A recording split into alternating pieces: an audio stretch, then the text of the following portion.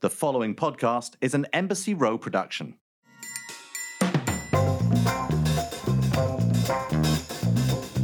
It's another episode of Shaken and Stirred. Aren't you excited? I know you've been missing us all week. Well, we've been missing you too. But hey, we had a cocktail or two in the meantime and are feeling rather dandy. I'm Nigel Barker. I'm in New York. I'm with my pal, Tom Astor. Well, not exactly with, but Zooming with. Tom, how are you, mate? Hey, nice. Good, thanks. Yeah. Back in the UK, a little bit later than you as usual. And all good here. Good news yesterday. It looks like we're coming out of we've been given the June restriction-free existence. Well, we've got a few months to go, but we've been given light at the end of the tunnel for this pandemic thing to be over. And we'll be back on apparently full tilt by end of June, which is good. Very good, very good. It's funny. You guys have, in the UK have been far more controlled with the pandemic as far as, the shutdown and staying at home than we have in the US. We feel like we're being restricted here in the US, but we are really not. I mean, even New York, which is one of the more severe states as far as, kids not going to school and stuff like that, you can still mingle, you can still see people, you can still go to restaurants. In fact, you can eat in restaurants where we are, and you have been able to all year and into the end of last year, and yet we feel like we're restricted. But that's really not the case in the UK, is it? Well, you know what? We have been restricted, but we've got the highest death rate from this thing in Europe. We've over 100,000 people. America passed the 500,000 mark not quite recently.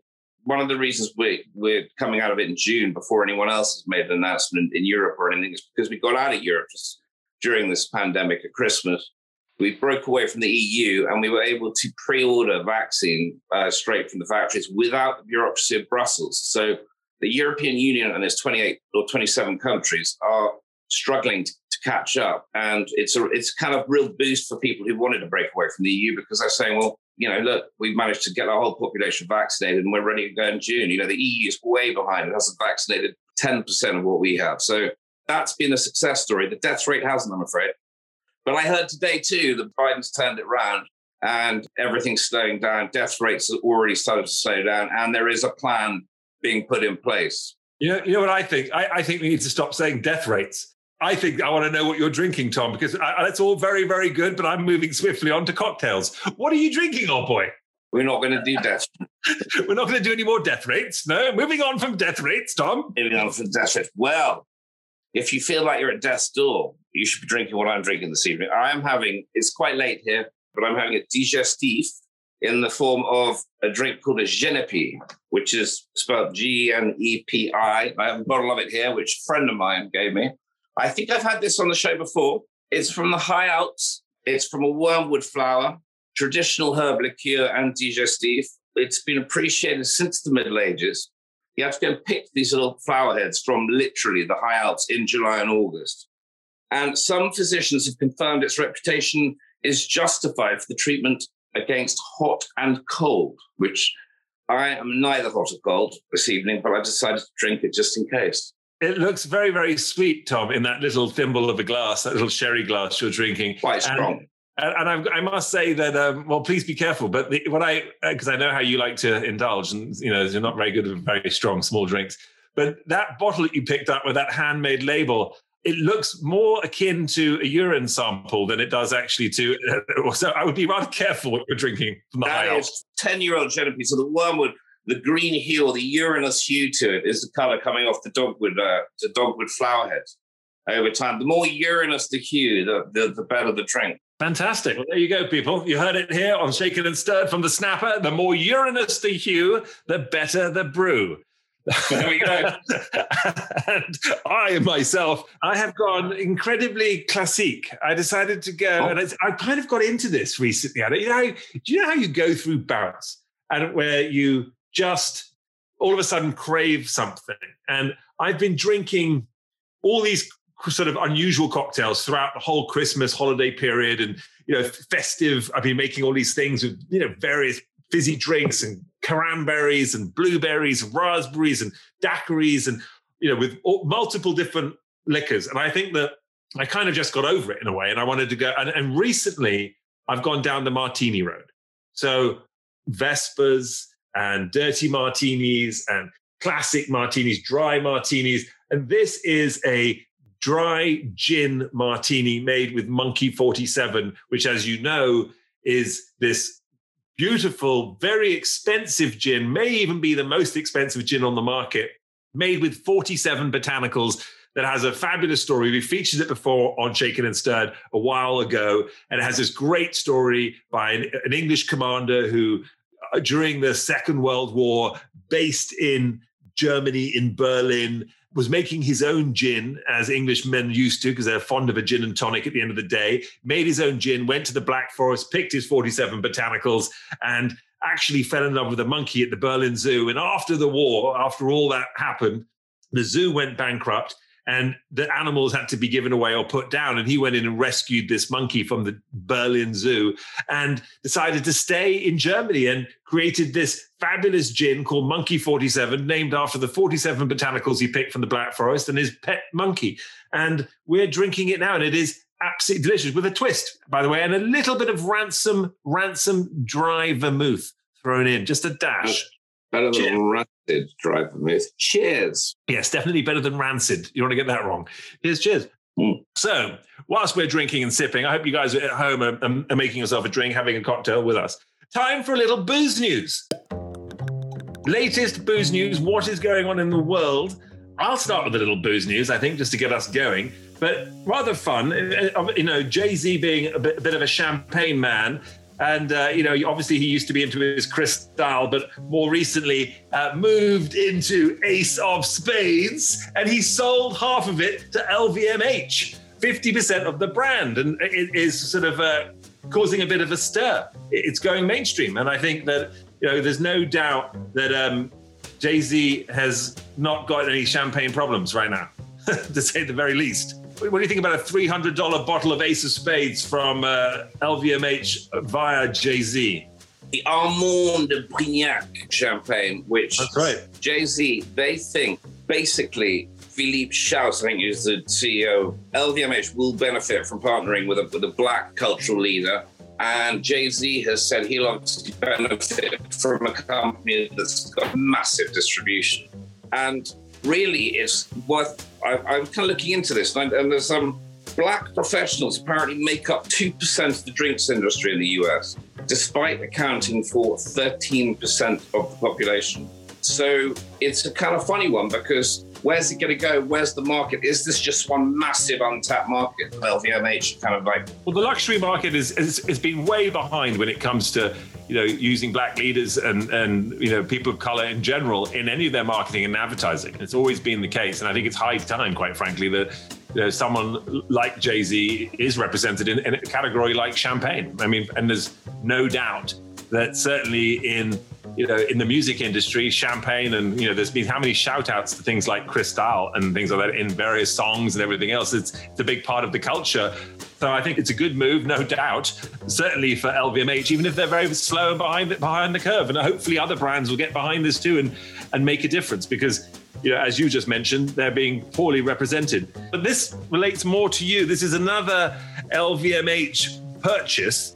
They have got involved with ice cream. They Whistle Pig, to say the least, which is the reason why I thought of you, Tom. That's the name of a whiskey. Don't roll your eyes. It's a bourbon, for God's sakes. But they have partnered with Ben & Jerry's and have created a new ice cream flavor called the Whiskey Biz. It's, by all accounts, very, very delicious. It features a whiskey caramel swirls in brown butter bourbon ice cream base. And the ice cream also is loaded with blondie brown chunks and topped with a white chocolatey ganache and white fudge pieces.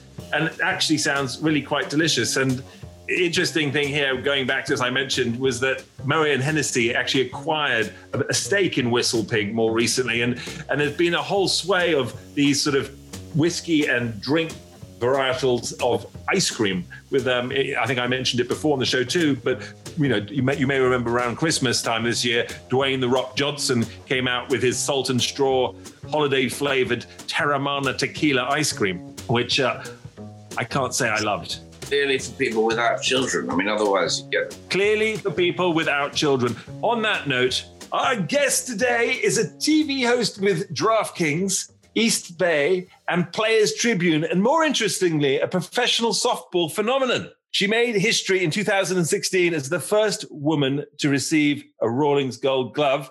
Best known for her flashy acrobatic catches and motivational speeches, she's graced the covers of magazines, including ESPN's Body Issue, and was actually the first softball player in 10 years to be featured in the magazine. Host of ESPN's TV special, Unapologetic, the Black female athlete, and creator of Empower Her, empowerment discussions, striving to inspire women in sports to dream bigger and achieve more. Please welcome AJ Andrews. AJ, welcome. How are you? I'm fabulous. Thank you for having me. My pleasure. Our pleasure. So, as always on Shaken and Stirred, we have a little cocktail moment. And what are you drinking? So I'm actually drinking a little bit. It's a fancy mix. I call it my own Stella remix. So a little Stella Rosa wine, but I had raspberries. I also had peaches, pineapple juice, and then I blended it together. Whoa. It's really good. It sounds extraordinary. Well, hey, cheers, by the way. Cheers. Cheers to you, my love. And when you taste that drink, how does it make you feel? What does it taste like? It sounds like a real cocktail of unusual sort of things, like a daiquiri of sorts. Yeah, that's probably what it is. I went to LSU, Louisiana State University, and so all I know is daiquiris. I love a good daiquiri, and that's probably exactly what it's inspired by. But I hadn't thought about it that way. But it's tart. I love tart drinks. Tom is also fond of a tart, but that is completely different, and we won't go there, Tom. So we'll move swiftly on. AJ, listen, you have quite the resume, and you are about to launch your own podcast, which is brilliant. And the podcast is called Barrier Breaking Women with AJ Andrews, and it's going to be launched by Embassy Row, who also do our podcast. So we are sort of almost related, AJ. I was going to say that. We're family. It's all family. I'm glad to join. I'm at my cousin's house right now. We're just talking. Fantastic. There you go. Absolutely. Well, this is the cousin that you hide from most people is what you're about to experience right now. But we're about to open it all up and reveal. Tom doesn't get out much, by the way, as he's based in Oxford and he's been on lockdown for about 3 years, I think, at this point, or majority of his life. But, I felt sorry for him and decided to do a podcast with him. And ever since then, he's really got to meet all kinds of wonderful people, haven't you, Tom? Yeah, all thanks to you, Nigel. You're amazing. So great. AJ, everyone needs a friend like Nigel. What can I say? There you go. No sarcasm sensed at all. I'm English. We don't do sarcasm. So, AJ, talk to us. Knocking down fences on PBS. You've got this extraordinary resume. You're the first woman, I guess, to win this Rawlings Gold Glove. Take us back to when you were a kid, because I had to do a bit of research. I didn't know that much even about the Rawlings Gold Glove. And when I first read it, and I'm like, okay, so she's the first woman. What does that even mean? And then I look into it and I'm like, okay, this is not an award which is really given to women or softball players, really. It's sort of baseball, right? And so there was a bit of a move there. But before we get to that, you as a kid, have you always been into sport? Was the dream to be a softball player? And talk to us about that. Yeah, I've played sports ever since I can remember. I actually was an avid soccer player. Soccer was my favorite sport when I was younger, but I tried everything. I was a cheerleader. I played basketball. I ran track. Softball is actually one of the last sports that I picked up, but I tried tennis, I tried swimming. Some things didn't stick. I threw a lot of things at the wall. Many didn't stick, but softball was one of the sports that stuck. And I was just an extremely competitive kid. Like you have kids going out and wanting to have fun. I wanted to win, and it wasn't fun to me if I didn't win. And softball was really kind of that first sport where I was just excited to be out there. And I remember my first experience.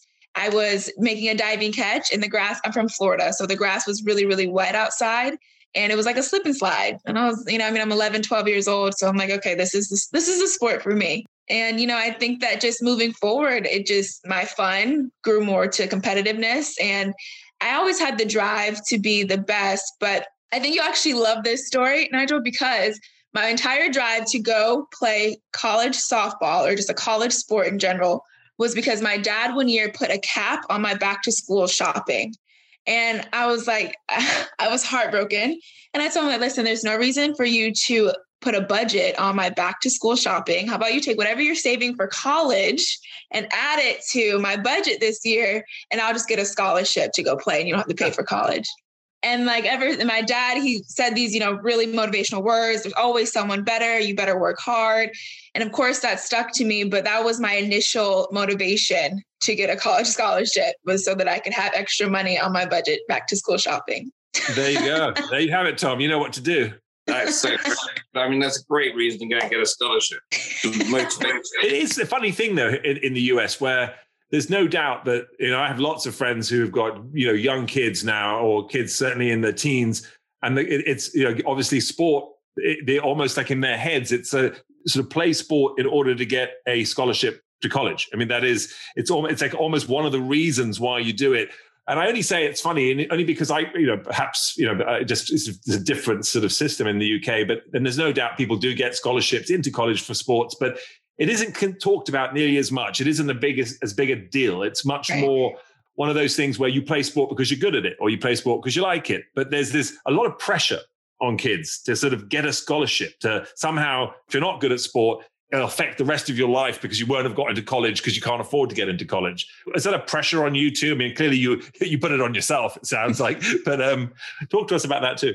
It's definitely very different. I actually played professional softball in Italy last year. And so I played with a lot of girls that were at university. They didn't even call it college, going to university. And it was just very different. They were still working or going to school while playing pro. And pro is after college in the United States. But as far as the pressure to get that scholarship when I was younger, I didn't necessarily feel the pressure as a kid to where I'm like, I have to get this if I want to go to college, or I have to play softball, I have to play a sport and be really good at it in order to make it to the next level and to go to school, because I knew that was taken care of as far as with my family. I do think a lot of people are not as fortunate, and a lot of people, they feel that pressure because they want to make a better life for themselves. And depending on where you live in America, because not everyone is offered those same opportunities to excel. A lot of times people see getting a college scholarship to play a sport as a way out. I will say though, the travel ball system or AAU system where you get recruited to go get a scholarship to play college ball, whatever sport it is extremely competitive. And a lot of people put a lot of pressure on themselves. I never was like that because I'm one of those people that don't even know my stats, right? I don't like to add on pressure to myself, but it is definitely an intense situation, and kids getting recruited younger and younger now. Kids aren't even having fun playing sports anymore. It's all about, well, how can I get recruited? Because now kids are starting to get recruited at 14 years old. So yeah, the system it's a lot. And I think it does drive a lot of issues and a lot of insecurity among, especially a lot of women trying to get that scholarship to go play ball. You mentioned it right off the beginning where you sort of said you first did that thing and it was like a bit of a slip and slide and you almost fell on your face. But you then were like, oh, this is a sport for me. Watching you play, you go for that ball, you jump for that ball, you fly for that ball. And it's as if you have absolutely no fear whatsoever of falling flat on your face. Yeah, no, I don't have any fear. I don't think about it at all. And it's so funny. People say that all the time, or, a lot of kids have a fear of going into the fence. And it's almost to me, like I do it before. I'm like, okay, well, it didn't hurt that bad, or it'll only hurt for a little bit. Like that's my mentality. If it hurts, it'll only hurt for a little bit. But for me, it's I take great pride. And when I'm in the outfield, I think of it as my territory, as my domain. Like I am a lion on the prowl. And if you decide to hit anything near my hunting ground, it's going to get eaten up, period. And so it's just, I have a full focus on that ball and nothing else. Everything is kind of secondary. My main focus is that ball. And, I think that's why I'm so successful. I just don't care. I'm going to get you out. I'm trying to ruin people's days. That's my goal. You must be the most sort of terrifying person to have in playing against. I mean, actually, I listened to your film as well, the Knocking Down Fences little piece, which is a great film about your sort of life and career and getting to where you are now. But there are players who have played with you, and they sort of said how they've sort of come head to head, careered into you, and thought like, oh my goodness, what just happened? Because they both, you both jumped for the ball at the same time, but you ended up with the ball in your hand and they didn't. At the end of the day, they were like kind of dusting themselves off, and you were like, I actually caught the ball. I guess you take no prisoners. Is that the mentality? Like no matter what, you are, like you said, this is your domain, and I will get it. And that's just the way you think. You don't care what it means, how you get there. Yeah, no, not at all. I mean, I put so much hard work into everything that I do. Every time I'm out on the field, I am going 110%, whether it's a game or whether it's in practice. And I just feel like I know what I'm capable of. And on teams, you have to work with people in order for them to know what you're capable of too. But in my opinion, I'm better off showing you than telling you. So, the story you're talking about, she learned very quick what I'm going to get to and what I can get, right? And it's just kind of that thing, like if I'm calling the ball is mine. I don't feel like it's an ego thing. It's just that I know what I can get to, and this is all the benefit of the team. And I'm all about winning and all about making sure that people understand. It's about making people feel nervous, right? If you can get into the mind of an athlete before the game even starts or before they come up to bat, you've already won. And if I'm making all these catches in the outfield and a batter comes up, they're like, gosh, I just don't want to hit to AJ. I don't want to hit anywhere near AJ. I'm altering their game already. I'm altering their plan. And that's kind of sidestepping and creating a whole new way of thinking once they come up to the plate. And if you're able to create that sense of doubt in any athlete, whether it is that athlete on the hitter, but then that confidence in my pitcher, it just is going to elevate our team to the next level. And so I'm out to let people know that, yeah, as you said, I'm not to be played with. So you should just hope you're on my team. That's done via reputation, as opposed to like kind of in the run up to a game, like writing them letters, like threatening letters. Yeah, that was one way to do it, but I haven't, I think that's a good idea. I maybe should dabble into that. Yeah, some letters. Check how legal it is, but you can probably write. But, kind of the psychological aspect of winning, take advantage of that. He's only saying that because he experienced it when he went to school with me, and because we went to school together since we were 13, and I used to write vicious little notes to him and leave it on his gear that he was going to fail in the game, and of course he did, and he's never really got over it. It's been luckily, Nigel's almost kind of, not illiterate. He left school quite early. He couldn't really write very well, so I never actually could read the notes in the first place. But anyway, I pretended. Oh, nice. Enough about you. I believed it. Talk to us about this Rawlings Gold Glove. So this is a big deal. This isn't just winning something. This isn't just a glove that people win for being the best. You were the first woman to win it. Is it considered to be the same as baseball? No, right? It's a different sport, but it's similar because one is played by women or one's played by men. But is it because it's for catching? Why is it? In a way, I'm just sort of trying to get my head around, like, I get it, but why isn't there your own award? Or would an award that goes to women, would that be given to a man, and vice versa? What does that mean? What's that whole world about? Right. So professional softball, or just softball and baseball in general, it's essentially the same concept. You're basically playing the same sport, but just with slightly different set of rules. So baseball or softball field is a little bit shorter than a baseball field. We played softball, by the way. In the UK, I play softball. Yeah, no, in the UK, we played softball. So I actually played softball myself. Okay. But we didn't play baseball in England. But that's the one game I actually did play in the UK when I came to America. And I'm like, oh, actually, I know softball. And everyone was like, well, girls play softball. And I'm like, well, no, it was at school. It was the sport you did when you were no good at any of the other sports. When no one would. It might have been. It might have been. In England, it's a sport we know. You and I know what softball is. We've all played it, but it's a kind of like a game. Like it's more like rounders, an English game called rounders, which is a kind of. It's the only difference part of the shorter field. Is the difference is the ball size, right? You're yeah.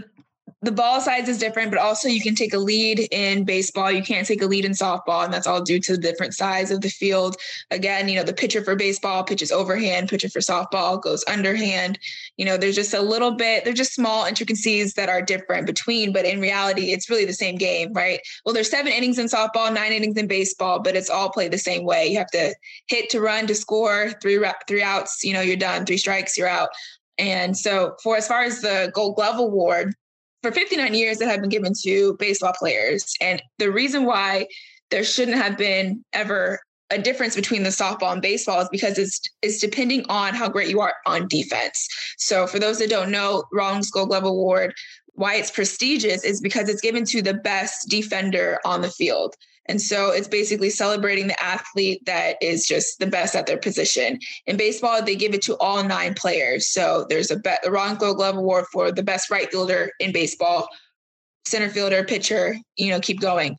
In softball, it's only given to 1. So me being an outfielder, I had to not only be the best outfielder, but I had to be the best on the whole team in general. So best softball player on defense, period. And I think the reason why they gave it to softball now is because it was kind of a feeling of, well, why not? Why wouldn't you give it to softball? Why wouldn't you recognize softball players for their amazing achievements on the field the way you recognize baseball? Because there really is no difference when you're talking about defense between the two sports. And so, yeah, I mean, it was a historic moment for women because before 2016, when I won the Gold Glove, it wasn't an award that any girl aspired to win, whether you're a softball player. But if you were to ask, young baseball players what they want to be, a lot of them are going to say Gold Glovers. So I think it's really cool opportunity now to have so many young girls say that, oh, when I get older, I want to be a Gold Glover too. So when you got this Gold Glove, how did that affect your life? Did it affect endorsements? Did it affect people wanting to, put you on magazines? Like, what did it do? Is it like an Oscar? Is it like all of a sudden, people are like calling you up? I mean, you can't play for another team necessarily, but are there other opportunities that come along with it? You would think that there would be just kind of this red carpet of opportunities that come after a woman making history like that, but it wasn't necessarily as glamorous as I think if I were someone that didn't know about the award, I'm learning about the award and hearing how, oh my God, you made history. You must have had all these things happen for you after that. And, it just wasn't the case. And I think it's really interesting to talk about that because there really isn't a reason why not, right? If you hear about men achieving all of these things, the smallest statistic, someone struck someone out with 3 runners on a Tuesday night at 8:00, right? That's a stat somewhere and someone's going to talk about it. But for women, when you make history, sometimes seldom do those women get recognized. And for me, I wasn't recognized that much for that year. I actually got a YouTube video, but if you follow the Gold Glove Award, the men get a full ESPN production. So I was a little bit, thrown to the side when it comes to that regard. I don't feel like people really learned or heard about it the way that they should have. And then people kind of gradually started hearing and knowing about it. And I was able to be in the body issue. I got asked to be in the body issue the following year, 2017. And that was the first time that a softball player, had been in the body issue for 10 years.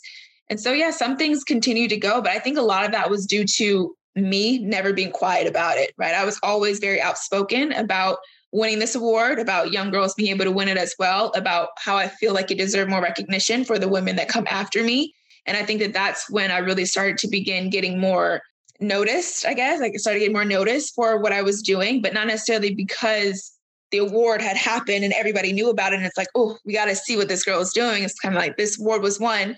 She's talking about it. Why didn't I know about this? AJ, I would love to hear your opinion on this. And then, it just keeps going and going and going. So I think in the words of Snoop Dogg, sometimes I would like to thank me for believing in me. Yeah, there you go. Was the photographer who shot you for the magazine when you were there for the first time in 10 years, was it a man or a woman? It was a man. Shocker. So there's another not surprising statistic right there. This is often the case. And it was the body issue, you said? Yes, the ESPN body issue. Now, was this the shoot that you did where, were you nude in the shoot or partly clothed or? Yes, I was nude. So what is that about? Where you win, you get to win something, you get to be the first woman and they take all your clothes off. I mean, is that just in itself seems like degrading right there, even if it was the first time in 10 years? Yeah, you sound like my dad. Well, you take your clothes off, AJ. What are you doing? But the men do it as well. Yeah, no, they do. They take their clothes off? Yeah, so the ESPN body issue is to celebrate athletes' bodies in general. Yeah. So it's women and men that are both in the body issue. It's notoriously about you're naked, but it's about showing the athleticism in the body. So they don't show any private parts. Nothing is exposed. It's okay, well, fair enough, except for the fact that I bet you when the men do it, they don't have female photographers shooting them.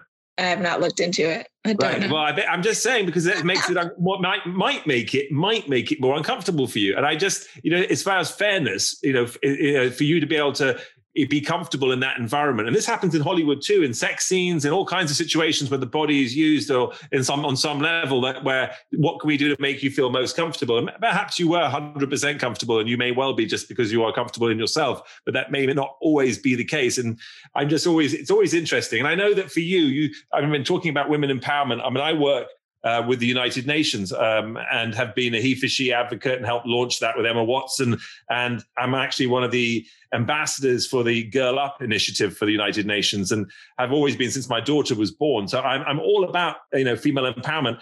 And you bring up an interesting sort of question, and you've been talking about it sort of on and off in this conversation, which is the sort of fairness in pay when it comes to women athletes and certainly play in softball and the, how that equates to men playing and what they're getting paid and what have you. And you've sort of alluded to it here. I know that this is something you talk about a lot.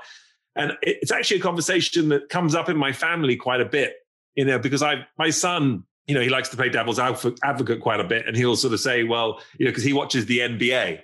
You know how much they get paid, these guys, these basketball players. And certainly in the WBA, it's a completely different pay structure, right? And they're not getting anything like and this is very similar in softball, correct? As far as, baseball is concerned. Yeah, it's definitely all across the board where you see women just not being paid adequately. And I think so many people think when they talk about pay discrepancies that we want to be paid the exact same way that the men are being paid. In reality, we just want to be paid for our value. We want to be paid for what it is that's being brought in. So when it comes to the WNBA that you spoke about, right, they're not asking to get these $100 million contracts that these baseball players are getting, but in reality, to get paid for the equity that they have actually put in, which was not happening. And then in softball, in my personal sport, I speak about it in my documentary, but a lot of us can qualify to apply for food stamps. A lot of girls have second jobs. They are coaches or they are doing different things because they cannot sustain life on a softball professional softball salary. It's just not possible. And, then you have baseball players, once you make it to the big leagues, you don't have to worry for anything. And, at the end of the day, when I think about softball, in college, softball is a revenue-making sport. It's actually the third highest revenue-making sport, only behind football and basketball, men's football and basketball. So it is the number one for women. And the fact that that doesn't translate over to professional softball when it is truly a league of the All-Americans, the best of the college softball players, it doesn't make a lot of sense other than to say, well, they're just not getting that exposure. And that's exactly what's happening. The media is not portraying these women or these athletes in the light that they should be. We're not on TV the way that we should be. I think you're starting to see that shift, especially during COVID, where they're able to put more women on TV and saw more people watching. They saw the viewership skyrocket. And so now that argument of the chicken or the egg, right? Is it we wait till they have the viewership and then put them on TV, or does the TV actually give them the viewership? It's been proven, put them on TV, people come and watch. And so hopefully that is the shift. But yeah, the pay discrepancies it just kind of is a domino effect, no pay, no TV, and it just kind of keeps going. But it could all be changed really easily. Yeah, no. In England, it's very similar. I mean, the guys who are making the money, the big clubs, they're all getting paid more. And it's the chicken and the egg thing. Who's going to take a punt on putting you on TV? If the audience isn't there and trying to grow an audience, I guess that's a difficult thing to do. In England, I don't like football and I don't like football commentary. It's just a personal thing. But yesterday, it was really funny. Yesterday, I switched over the radio in my car. And it was a Premier League game, grown-up game, best players. And the commentator was batting away like they normally do, this guy. And then suddenly he turned around and he asked the advice of his co-presenter, who was a woman. And I suddenly, for the first time in my life, this is yesterday, so it's quite prophetic that you were on today. I heard a woman start discussing, the play and the action and what was going on and, what she thought was happening and giving her kind of critique on how the match was going and different players. And I actually, for the first time ever, I think I left the radio on because it was such an extraordinary thing to hear. You just never heard a woman commentating on an all-male Premiership game. I just never heard it. And I heard it yesterday. And I would imagine there are a lot of people out there who sit there and they're not going to switch off, right, when they hear a woman on their thing. A lot of men probably just completely, some might like it, some may not. I'd imagine more kind of not because of the habit of not hearing a woman on the thing, but people will get used to it. And I think that exposure, it's a bit like what you've done with your award and, and talking about it and just keeping it out there. People kind of, start cottoning onto it. I mean, I don't know how big softball is. When you say that's the third highest revenue producer in college, what does that mean? Does that mean like in viewership for TV? Or, I mean, is it kind of how close is it to baseball in viewership? I mean, is it way off? Oh, no, it's right there, especially the World Series, which is the end. It's actually had higher viewership in the past couple of years than the actual male World Series the softball has. Not shocking, by the way, not shocking at all. I mean, I think that's one of those things where oftentimes, I mean, talking about just Tom's conversation about female commentators, it's always been one of those hot topics where people will ridicule female commentators sometimes for perhaps not playing the game and therefore not understanding it in the same way, or they do a different version, or they've never played with men, or perhaps they're just because they're pretty or cute that's why they got the job, and and it's incredibly rude and it's incredibly unfortunate that that's the way the conversation goes. But clearly they have a right, just like anybody else, to be able to commentate and watch and view a game and understand the play and understand what's happening and be into it and enjoy the sport and therefore deliver that passion to an audience. But it's so often not the case because of the status quo and that we're dealing with. Now, talking about this, what can we do to change it? Okay, I mean, I hear you. Yes, the media could put you on more, right? But how does one do that? How does one, I know you're not necessarily, you may not have the answer, but what have you been hearing? And as far as, is there a way to boycott? Is there a way to push people? Is there a way to force their hand? What can we do to help create this situation where we can have more equality and also just get to see some good sport? Honestly, think demanding it. I think one of the best examples of that has been the WNBA this past year with their orange hoodie. And they've actually created just their own marketing and own movement about watching the WNBA and putting the WNBA on TV. And so many people around the country have gotten behind it. A lot of celebrities have gotten behind it. NBA players, a lot of big time athletes have gotten behind it just by sporting this orange hoodie that represented the WNBA. And it kind of forced the hand of ESPN and other producers because people are telling them this is what we want to see. And if we can somehow continue that movement with people in all these different positions, not just in sports, but in television, celebrity, actresses, fashion, right? Have it transcend all these different realms of people saying this is important. These women have voices. These women deserve to be seen and heard. The way we see people sticking up for each other in all these different areas, I think the same needs to be done in sports as far as for women is concerned, as far as to continue to elevate those voices. But then you also think about just sponsorships, like things that men simply cannot represent, right? Whether it be like tan packs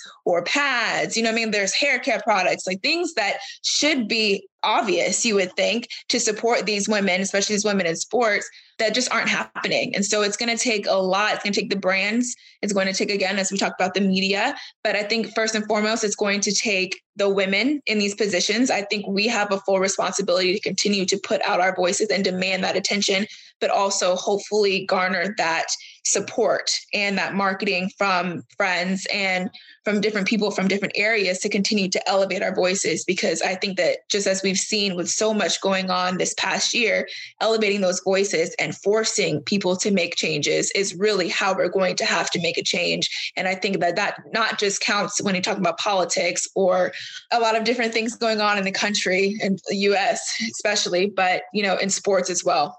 As you really bring up an interesting point where you talk about these brands that could essentially be sponsoring and endorsing players and what have you. And I think a lot of it is a sort of, I say cultural. I mean, it's a sort of Western cultural kind of phenomenon in a way where, well, it's probably all over the world, actually, and probably it may even be better in the West. I don't know. But the idea of what it means to be a man, what it means to be a woman, right? And I'm having worked in the fashion industry all my life, I know that there are, there's people they love to pigeonhole. They love to put people in a box. They love to suggest that, for example, if a woman's wearing makeup on the field or something, it seems like almost like a joke, or it's like, why would she do that?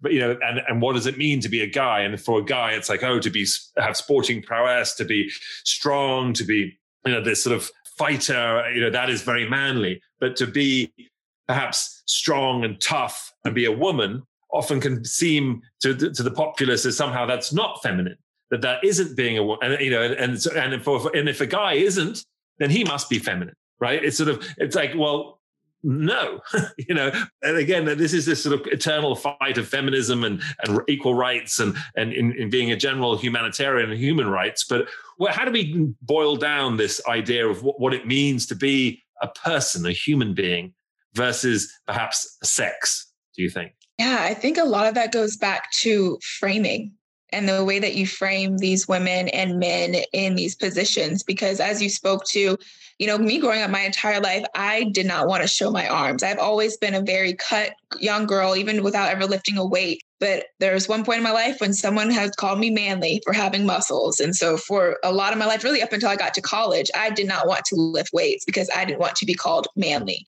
right? And then you see different women who are getting this attention in the media, not because they're good, right? But because, as you said, they are pretty. And then you have men who don't have to look a certain way. They just have to be good. If you're good, you're going to get the attention that is due. If you're a woman, you have to be good and look a certain way if you'd expect to get that same amount of attention.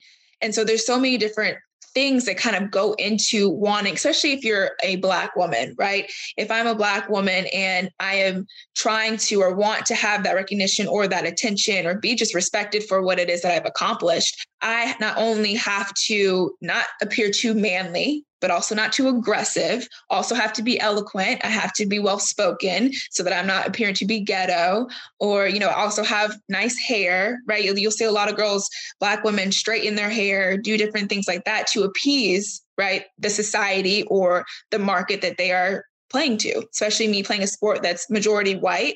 A lot of my life, I felt like that is kind of what I had to do in order to get people to love me. It's sad because I just think that's the way that things are framed. And I think if we can change that narrative and change the fact that kind of put it to where this is a woman and talk about her being strong, talk about her being tough, talk about everything she has accomplished, how hard it was. I think so often where you hear people trolling on women in sports, it's because these men think that they can do what we do and they cannot. But a lot of that is the framing and the way that women are spoken about. Men are sometimes given these superhuman names, right? Megatron, or, you just hear all these different nicknames that these men are given to make them appear more than human. And women are not offered that same light in which, so people believe that what we do is easy. And I think being discussed in the same manner that these men are being discussed, with the same excitement, the same passion, I think that that is what's going to help change, or at least push towards change, the way that society views women in sport and speaking on sport. It's interesting because I know that there's also a movement within men that feel insecure about the sort of the power struggle that's going on, and that they're nervous that women are going to steal their thunder, that somehow they're going to come up from under. I know you roll your eyes, but I've heard this, and I'm just talking about like men who are out there who somehow feel that if women all of a sudden rise to the top and they are more powerful because they're good at doing things and they are able to do multiple things and look good doing it, or whatever it might be, that somehow that's going to affect their position in life. And that's why there's this sort of constant oppression of women at all times, because it helps just maintain the status quo, which suits them. It suits them to be the head of the household or something, like those sorts of comments that come out where who sits at the head of the table, who's the money maker, who's it's this sort of the way that society works all over the place. And that's us we're talking about this living in the US and living in the UK. I mean, it's a completely different story if you're coming from, say, India, or you're coming from the Middle East, and where things are even more further back, right? In many respects. And both my members of my parents were born in India. My mother's Sri Lankan, and we've had all kinds of issues with just even my mother and my grandmother doing things like cutting their hair short, or doing something random like learning to drive a car, because that was considered something that a man would do, not a woman. Why would you drive a car? My grandmother was actually the first woman to drive a car in Sri Lanka, believe it or not. You realize, but you start from there, and then I've got my own daughter, and I'm thinking, well, what can I do? That's why I got involved with Girl Up in the first place. I'm like, whatever happens to my son, I want my daughter to have that same opportunity. There's no reason why the two of them shouldn't, but I know that's not the case, right? So again, listening to what you're saying, and I love the fact that you're fighting for this, and I love the fact you're using your position and you're making a change. But I also want to think to what do we do, and how do we do it? And framing, yes, I get it, but it's almost deeper than that, right? It's something where we have to fundamentally change the way people consider just other people. And I say people because it's go, Tom. Okay, so you saying change. I mean, change. Or educate, learn. No, change is happening. And when change starts to happen, you can jump on it, and we can have a conversation like we've been having on this so far today, about how we can change and what you can do to alter it. But at the same time, people are, obviously people are naturally fearful of change. Do you think, there should maybe be also more conversation about how great it is, the fact that change, I just don't hear people going around saying how wonderful it is that change is happening. and how and saying to people, and it's wonderful that people are stopped being so insular and framing, and actually that's interesting. Give people the chance to actually be more open-minded. Tell people there's also a lot of anger and well-placed anger, because there are women out there who feel that they are ignored and reduced and taken advantage of and undervalued, and they are, and that is all truth. However, there are changes that are happening, and there are, as you mentioned, but if you look at things like the number of female CEOs in Fortune 500 companies and what have you, is that, it's ridiculously low, and women in higher management in business and stuff like that, as far as how educated they are and how, their ability to generate money for the company, it doesn't equate. So there is an anger, right? But to your point, there is change as well. And it's a fine line between how angry am I going to get, and how also am I going to be sort of celebrating the milestones or the moments that we get to, that we pass, so that people aren't just at each other's throats. Because if we are all angry all the time, we kind of miss the opportunity, and it kind of leads to this constant battle, versus there being, like to your point, celebrating the change and sort of saying, well, we have got somewhere. I mean, I recently went to a UN event. It seemed like we had taken 10 steps backwards. Right, it was like everything was terrible. But at the same time, I remember only a decade ago, there was no such event even. There wasn't, and this is just 10 years ago. Right, so there has been some change. The fact that we're all gathering in a room and talking about this is a change.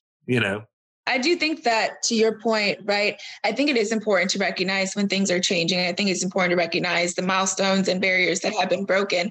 But I also think it's important to not rely on just that alone, right? It's good to say, this is where we've come, this is where we want to go, right? I'm excited that we've gotten here. This is where we were, this is where we are, and this is where I foresee us going. And in order to not retract, I think it's always important to have that vision of what we need to continuously do. And, I think that in regards to the system, a lot of people, as you said, they fear change. A lot of people, whether we're talking about women in sports or we're talking about racial injustice, I think a lot of people are just nervous because sometimes the system suits them, and they're scared that if something is changed, it's going to somehow affect their lives. And, I think when someone's asking for equal, right, no one is asking to take away from what you get to add on to me. I'm just asking to be allotted the same of what you also have. And I think that's where things get misconstrued. When they're asking for something that's equal, some people often think that, okay, well, I have to give this in order for this person to also have that, which is not the reality of it all. You are just offered that. I too just want to be offered it. And so, I think that in order to continuously move forward, there has to be that reminder. I think it is great to celebrate. I think as an athlete, to stay sane, I have to celebrate little victories, right? Because I play a sport of failure. And if I'm not celebrating something, I'm just going to lose my confidence altogether. And so I agree, it is important to celebrate those things. But I know that me having a great game, I can have a terrible game tomorrow. If I'm not continuously working on my craft, I'm going to get bad, right? It's going to get worse. And that's how I look at life. That's how I look at trying to move forward with anything. If I'm not continuously moving forward, I am slowly moving back. And so regardless of what we're talking about, we have to continue that push. AJ, do you find that women are all supportive? Because I'm only asking that because I myself have experienced trolls and people getting upset with my position on feminism and the fact that I call myself a feminist and that kind of thing. But a lot of the times, and you don't know whether it's a man or a woman, because on social media, you can't tell half the time who's who. People could be masquerading, but there are women, and I know women who are actually friends of our family and things like that, who don't necessarily believe that change is the best thing, or that the change that I'm asking for is too much, or that we don't all want it, and it's different cultures and different things, and it's leave us alone, and mind your own business, and women are fine the way they are. And do you have any pushback from the actual female audience itself? I personally do not, but I have seen that take place. I have seen those comments. I have heard those same sentiments, but I think, again, it just comes down to people don't know what they don't know. But then again, people also know what they're used to. And, I think if I have something right now and it's really good, I think that's just like the difference with change too, right? It's hard for us to let things go, even if we realize that letting this one thing go is where it's like a rubber band. As soon as we let it go, we're going to catapult into something bigger and better. But we're so comfortable in that position right there with the rubber band just pulled back slightly that we never actually release. And, I think that that's an important way to look at it. There's always so much more. And of course, I don't know, I feel like everyone has just their different opinion, because some women don't like to move forward with their own cause. Some people go against their own cause. You would think a woman would want to support women or would want to support people who want to give women these rights, give women these opportunities. And some people just don't look at it that way. I personally don't understand that. I can't even grasp why someone would go against their own cause. But I just think that in order to move forward, you really do have to support women. Need to support women. Things. We have a lot of men going against us. So yeah, but then hang on. I'm going to hold you up on that. Actually, I agree with you completely. But men have got to support women as well, and women have got to support men. We've got to support 100%. The woman yesterday doing that commentary on football. When I heard it, I left that commentary on because I had never heard a woman commentating, as I said, right? So a lot of other people out there are in the same boat. And the thing is, so long as there isn't an issue with it, and it's like, look, we're doing this, she's a great commentator, and maybe a man and a woman they get on well and they do, they rub along well in the commentary. It will become over time. I mean, everything takes time, but over time it will become mainstream and completely normal. So when I hear a woman and a man talking about football, I won't sit there and go, oh my God, I've never heard that before. Because that's my reaction.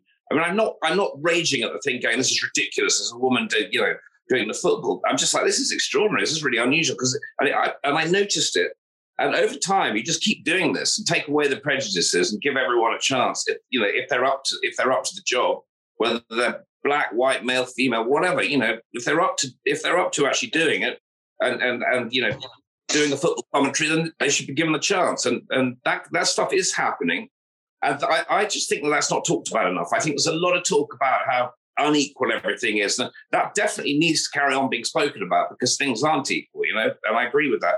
But at the same time, there should be also a kind of undercurrent of like self-congratulatory behavior on everyone's part. So even the most prejudiced person who's having real trouble listening to the female football commentator, actually in the end, just has to sit there and go, well, yeah, this is great. And isn't it wonderful that, we don't even notice this stuff and it's become completely normal. And in the old days, it wasn't.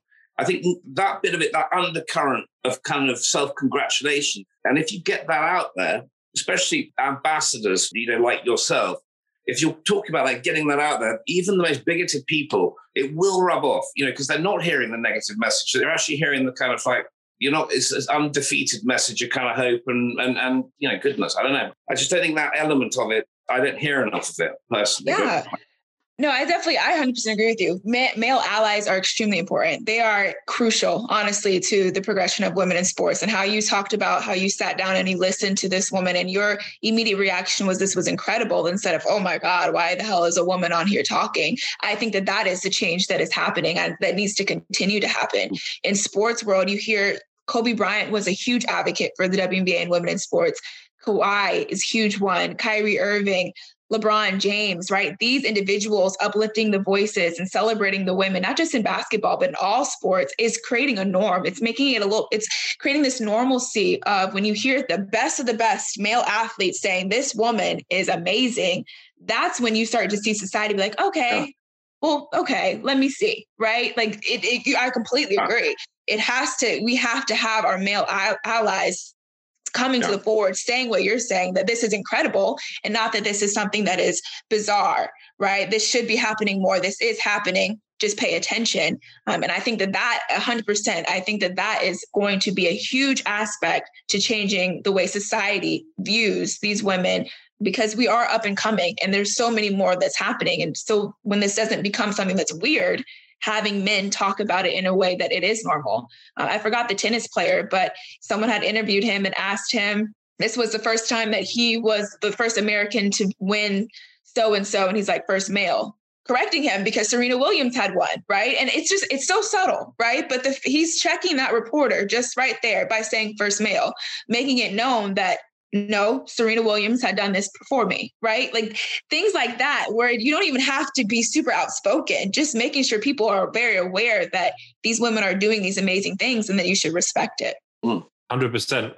Barrier Breaking Women with AJ Andrews, new podcast coming out. Very exciting. I'm really excited to hear your voice, and I'm well done for getting out there and giving it a voice too. And there are women out there, obviously, all over the world who are standing up with you with this message, but there are also men. And hence, Girl Up is an organization by the United Nations that I support, and I'm there to man up for Girl Up, right? And it does require us all making a difference and standing up, but it is less about being a feminist as it is about being a human, I believe. And these are human rights, and I, of course, not to minimize women's rights, but we need to really think of this for everybody. Again, like as Tom mentioned, doesn't matter what color you are, doesn't matter what religion you are, doesn't really matter what sexuality you are. It has to do with giving people the right to do their best, give them opportunity, give them a fighting chance to show us what they've got, regardless of who they are. And if we don't do that, what are we afraid of, people? Really, what are we afraid of? And we shouldn't be.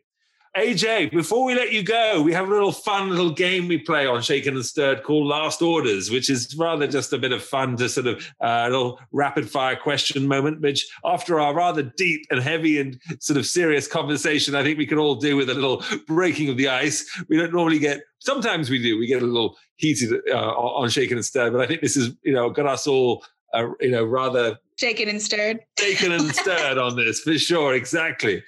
So, as an athlete, you must have a mantra, I would imagine, something that keeps you going. What are your words? What is your mantra? What do you tell yourself? I have two, actually. So one is, when things are just kind of lighthearted, or I just didn't have a good day, I'd be like, at the end of the day, you're still pretty. It's lighthearted. I have a bad day. It's like, look, there's someone out there that struck out 3 times with bases loaded, and, their hair's not as good as mine. They're having worse days. So that's just a way, make myself laugh, keep moving. And then another one of my mantras is, whether you believe you can or you believe you cannot, either way you are right. Wow. Okay. There you go. Tom's great grandmother had a rather funny, incident with the old "Are you pretty or are you not pretty?" comment. His great grandmother was was the first female politician, parliamentary member in the House of Commons. So she was a groundbreaking woman. A barrier-breaking woman. I love that. Any other sport that you could play professionally, what would it be? Gymnastics. Why is that? I wish I was a gymnast. I was really close with a lot of the gymnasts at LSU, and I just wanted to do everything that they did, and I just could not do the bare minimum. And so, but I love watching gymnastics, so that would definitely be one of the sports. All righty. In the movie of your life, who would you have play you? Maybe Taraji. Ah, okay. Why? I just feel like I just love her, and she has so much range. And I think that she would be able to really grasp my passion for the different things and different elements of my life the way I would want it to be grasped. And so I think she'd be really good. She would be amazing. This is you may have to have an explanation from Tom on this one, but what floats your boat and what gets your goat? I love people that are super, I don't even think cocky is a word, super confident. I love seeing people just excel and just give no Fs and are just like the Muhammad Ali mentality, like I'm the best in the world, I'm pretty. I don't believe you should be humble. I think you should love yourself and say it loudly. And so that floats my boat. I love people that do that. What gets your goat? It upsets me when people try to put different people in a box or tell people what they can or cannot do. For me personally, or just anyone else around me, I think we are limitless as people and we can do any and everything we want. And so I don't like people that, are very little-minded. And this is the easiest one, or potentially the most difficult. Shaken or stirred? Can you say both? You can say whatever you like. AJ. Okay, I'll explain. Hold on, let me explain real fast. I think I'm shaken because I like to shake the table. I come in, I shake things up, but then I'm also stirred because not only do I come in and I shooken up, but I'm not afraid to say or do what I have to do in order to keep stirring and keep it going. Shaken and stirred. There you have it, people. AJ Andrews, Shaken and Stirred. Check out her podcast, Barrier Breaking Women with AJ Andrews, produced by Embassy Row.